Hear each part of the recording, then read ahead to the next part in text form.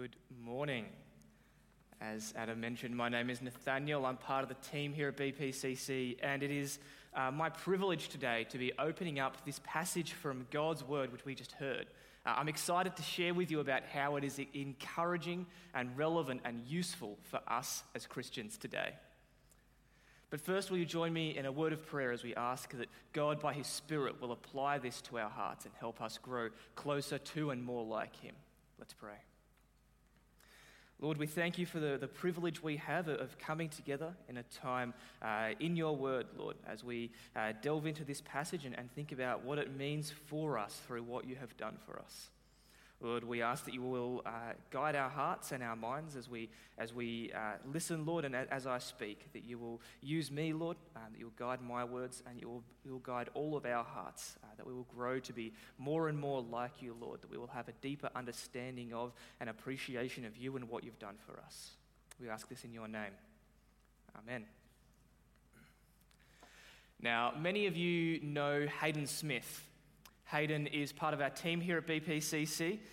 He's a youth worker, he's drums, he's been drumming this morning, and he's managed to feature in a few sermon illustrations already.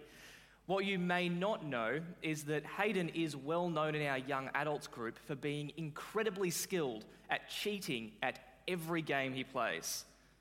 He has a remarkable ability. He will cheat. He will find a way to cheat. And I'm not just using this sermon to throw shade at Hayden. He's actually very proud of this. If you have a chat to Haydos after the service, you'll hear the many ways he's managed to cheat in card games, very boldly too. Now, after a few years of experience and irritation, because I like winning according to the rules, I've learnt a couple of ways to navigate the challenge of playing card games with Hayden.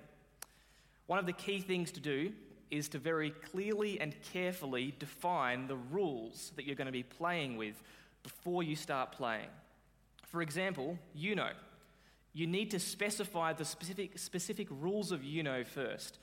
Whether you're allowed to put draw fours on draw twos or vice versa, whether you can finish on an action card, whether you can use wild cards to swap hands with people sometimes. You need to figure out which of the many rules which only seem to exist in Hayden's mind that you want to use for that particular game, because my good friend Hayden has a tendency to pick and choose which rules he wants to use as he sees fit to suit whatever hand he has at the time. Now, I'm bringing this up because many people today think that Christians have a similar approach to the Bible. One of the most common critiques of Christianity is that Christians seem hypocritical, that we'll pick and choose which parts of the Bible we want to take seriously.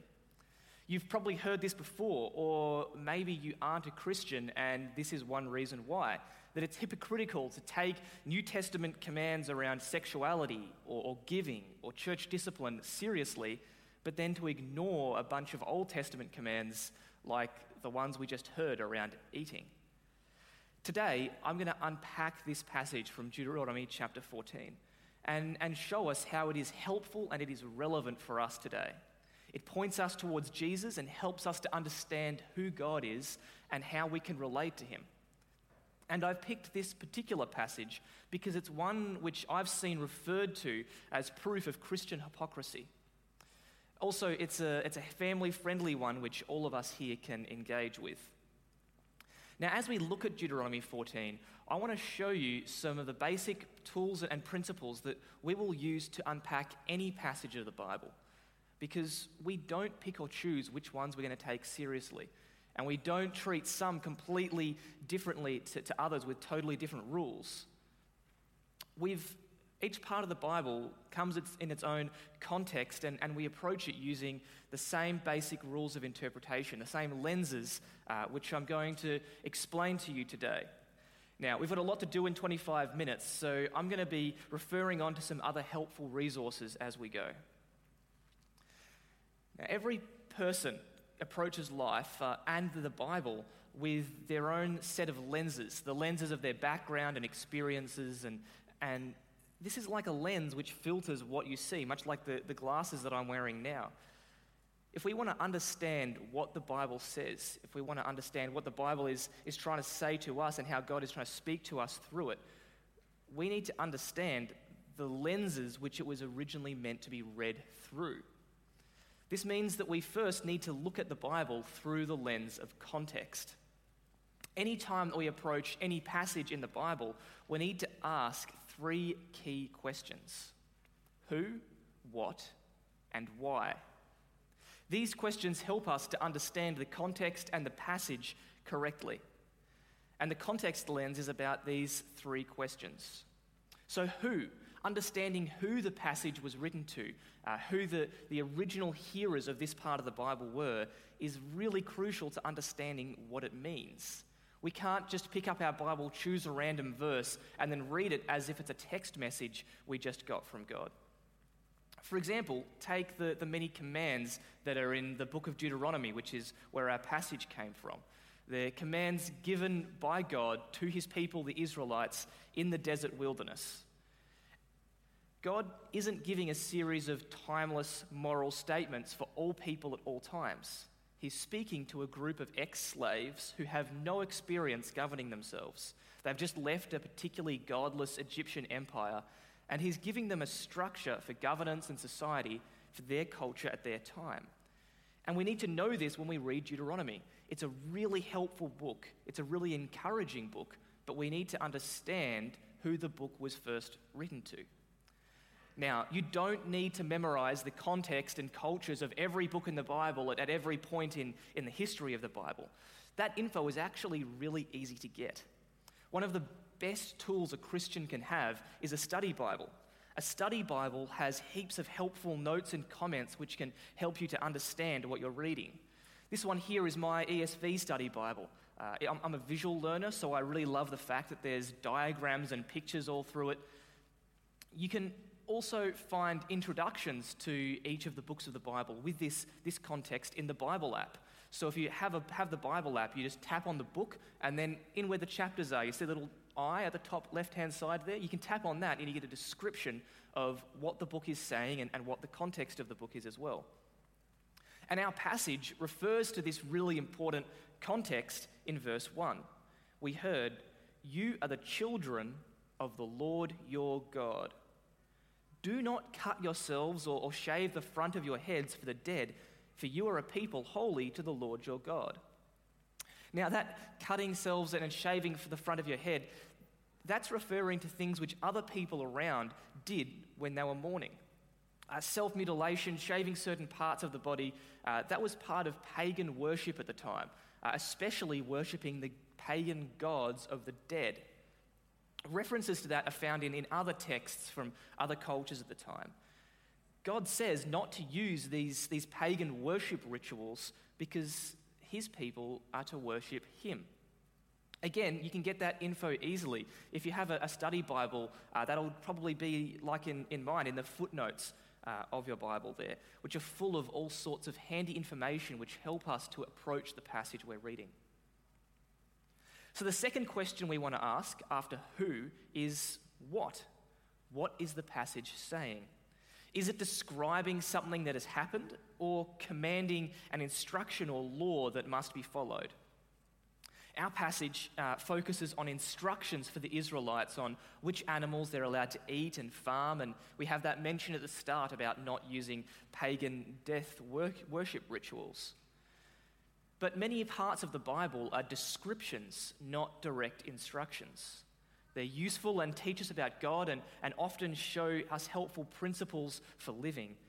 But when the Bible describes the Israelites wandering around in the desert for 40 years, it's not a command that we should also go and wander around in the Sinai desert for 40 years, as appealing as it sounds to leave Australia for a little bit.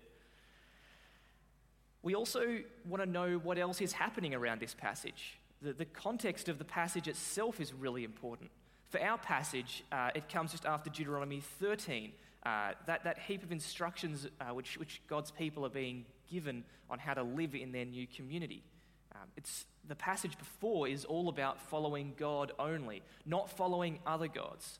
And this passage builds on it by giving some outward signs of what it means to look like a distinct people of God, people who are only following the one true God. And then the passage after it gives more instructions on what it looks like to be a distinct people of God who follow only God, in how the Israelites were to use their wealth to give back to God. And that third question in the context lens says, why? Why was this passage written? What's the motivation for it being put down there? Why did the original audience need to hear it? How does it add to the book, and what does it do? Why is it there? Helpfully, our passage actually answers that question for us. At the start and at the end, it says that God makes these rules because he wants his people to be holy to the Lord your God. Holy to the Lord your God, meaning he wants them to be his special people who only follow him, not other gods. And the connection between God and his people is remarkable. At the start it says, you are children of the Lord your God, and the Lord has chosen you to be his treasured possession. We're used to this language because it's common today, but for people then, this was remarkably different. In a world where gods were seen as indifferent or cruel, and people's relationship to their gods was like a slave or a servant, for the God of Israel to say that he chose his people and that he makes them his children and that he treasures them, that's incredible news in the culture of the time. The God of the Bible cares about his special people, and he wants them to be different. So he gives them a sign of the fact that they are different. This list of foods which are symbolically clean, like his people were to be clean. He instructs them to only eat and interact with these foods. Now, some people have observed that the unclean animals on the list are also the most likely to cause poisoning or disease or even death. But whether or not these laws had sanitary benefits to them isn't the point. The point is that God is giving his special people a special sign that they are to follow, which makes them distinct from the other people around who weren't following him. So, understanding this through the context lens, we can summarize the meaning of Deuteronomy as God claims his people as distinct. He gives them clean and unclean foods as an expression of the fact that they are different from other nations around them. However, I'm not an Israelite living in the promised land in 1400 BC. Also, I eat a lot of pork, like I love pork belly, which is on the unclean list. So what does that mean for me? Well, there's a vital step that we need to take with every passage of the Bible before we can go applying it straight to our lives today. And that second step is the Jesus lens. The whole Bible, the entire story of the Bible is focused on Jesus. It tells the story of God's plan to save a world broken by human sin. It shows us who God is and who we are, and ultimately points us to Jesus as the only way that we can be saved from this world broken by human sin. And so when we read descriptions of events which came before Jesus, we need to look at them through the Jesus lens. If I take my glasses off, I can't see very much. Right now, you're all an indistinct blur with a couple of bright patches if you're wearing bright clothes. I need to have my glasses on to see clearly, to actually be able to see the details in this room ahead of me beyond about 30 centimeters away from my face.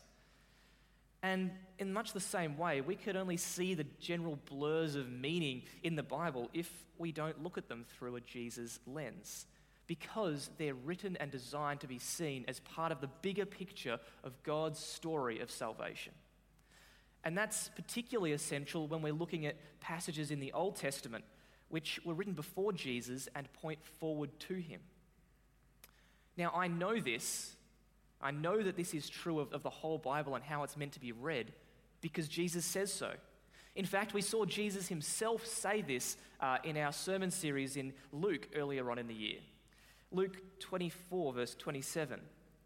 On the road to Emmaus, Jesus says, and beginning with Moses and all the prophets, he explained to them, him being Jesus, what was said in all the scriptures concerning himself.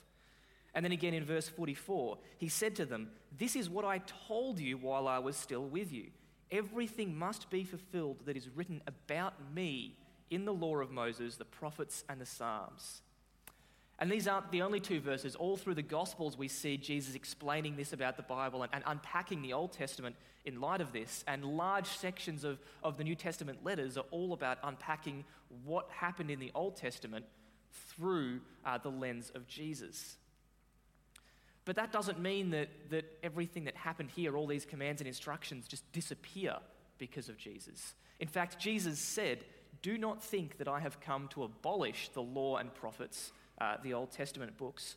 "I have not come to abolish them, but to fulfill them." So that means that when we look at any part of the Bible, we want to ask, how does this part of the Bible, how does this passage point to Jesus?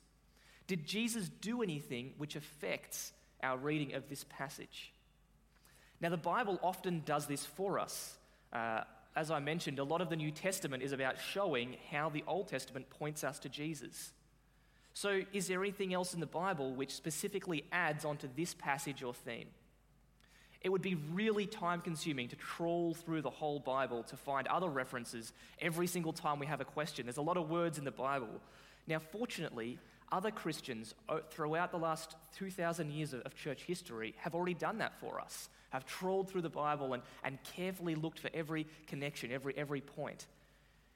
And that's another really great reason to use a study Bible, because in the notes on a study Bible, it points out significant passages on the topic. So in the margins up there on the right-hand side on my one, that's a photo of this page in my study Bible. It's got all these cross-references, a list of verses that you can go to where those themes or those ideas continue being unpacked. And down the bottom in the footnotes, there's also heaps of helpful references on to the rest of the Bible.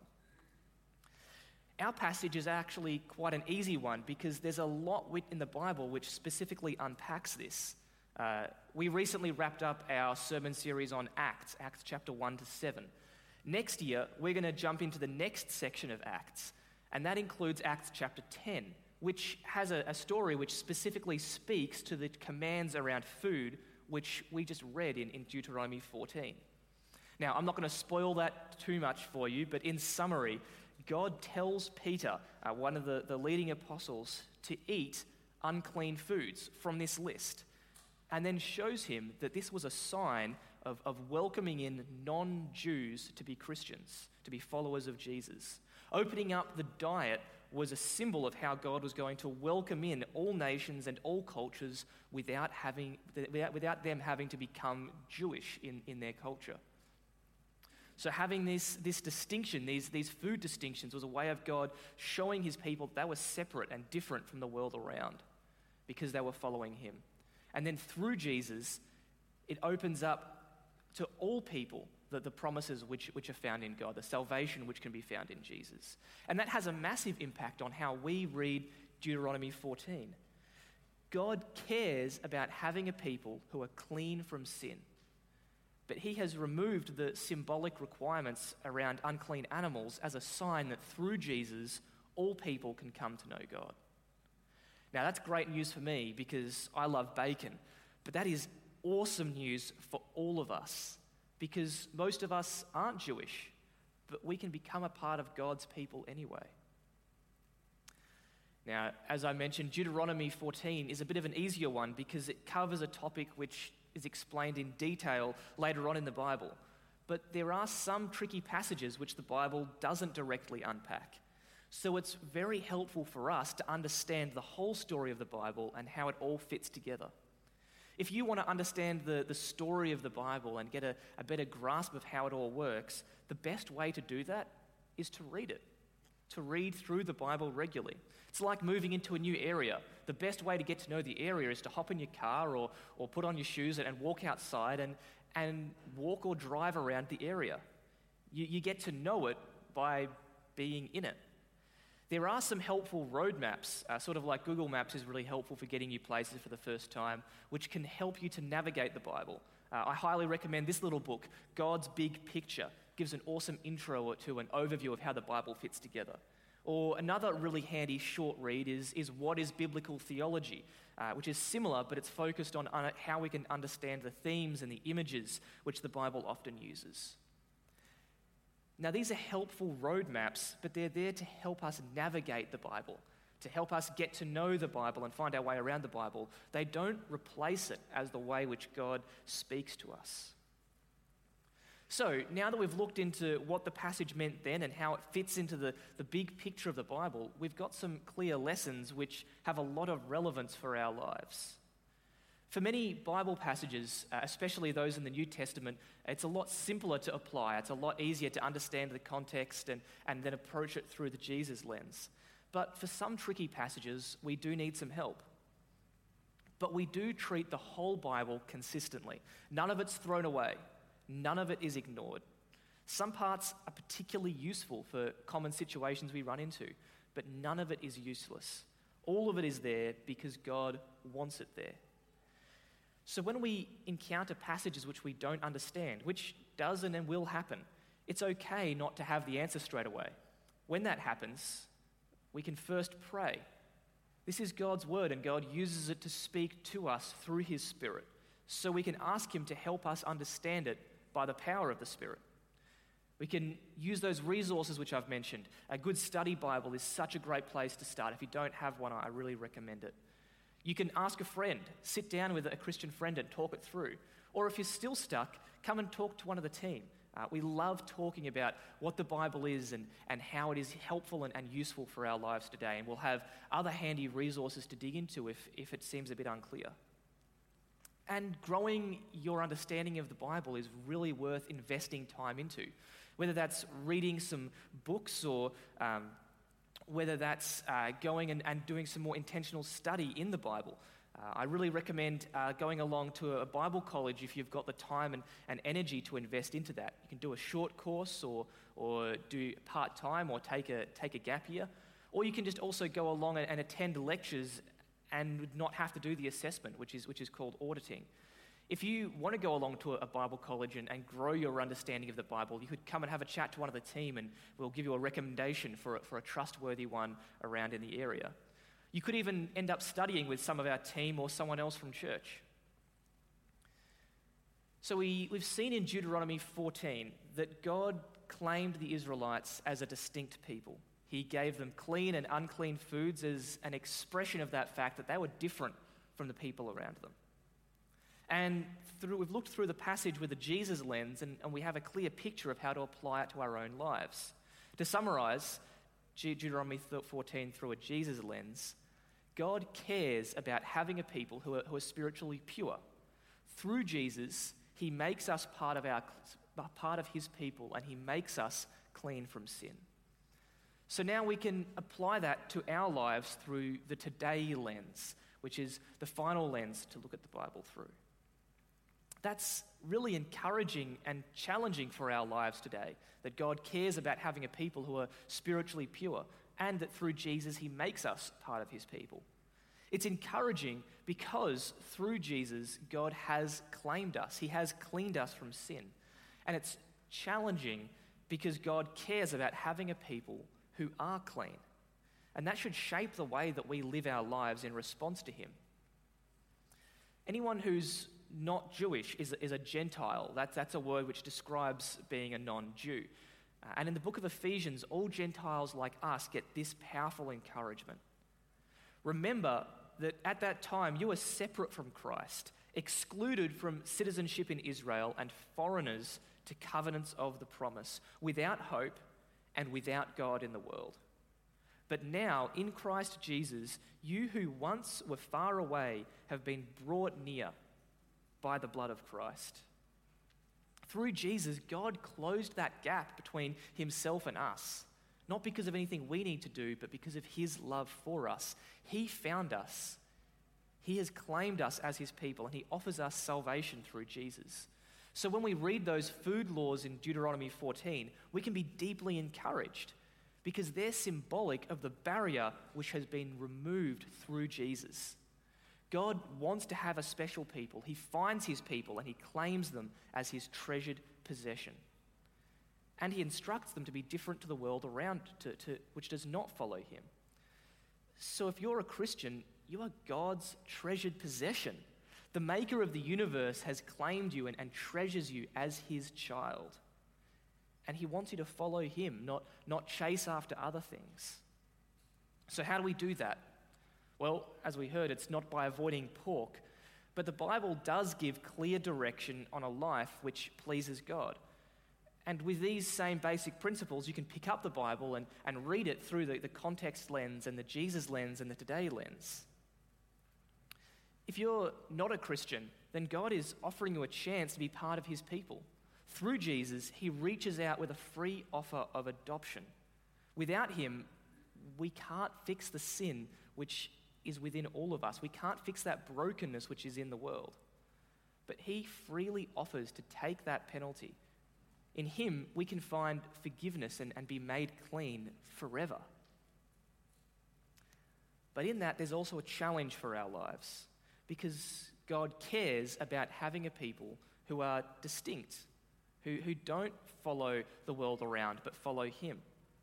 And the world around us is really quite tempting. It's full of enticing offers to reject the way that God made us to live, and instead to live in whichever way we find most immediately pleasurable.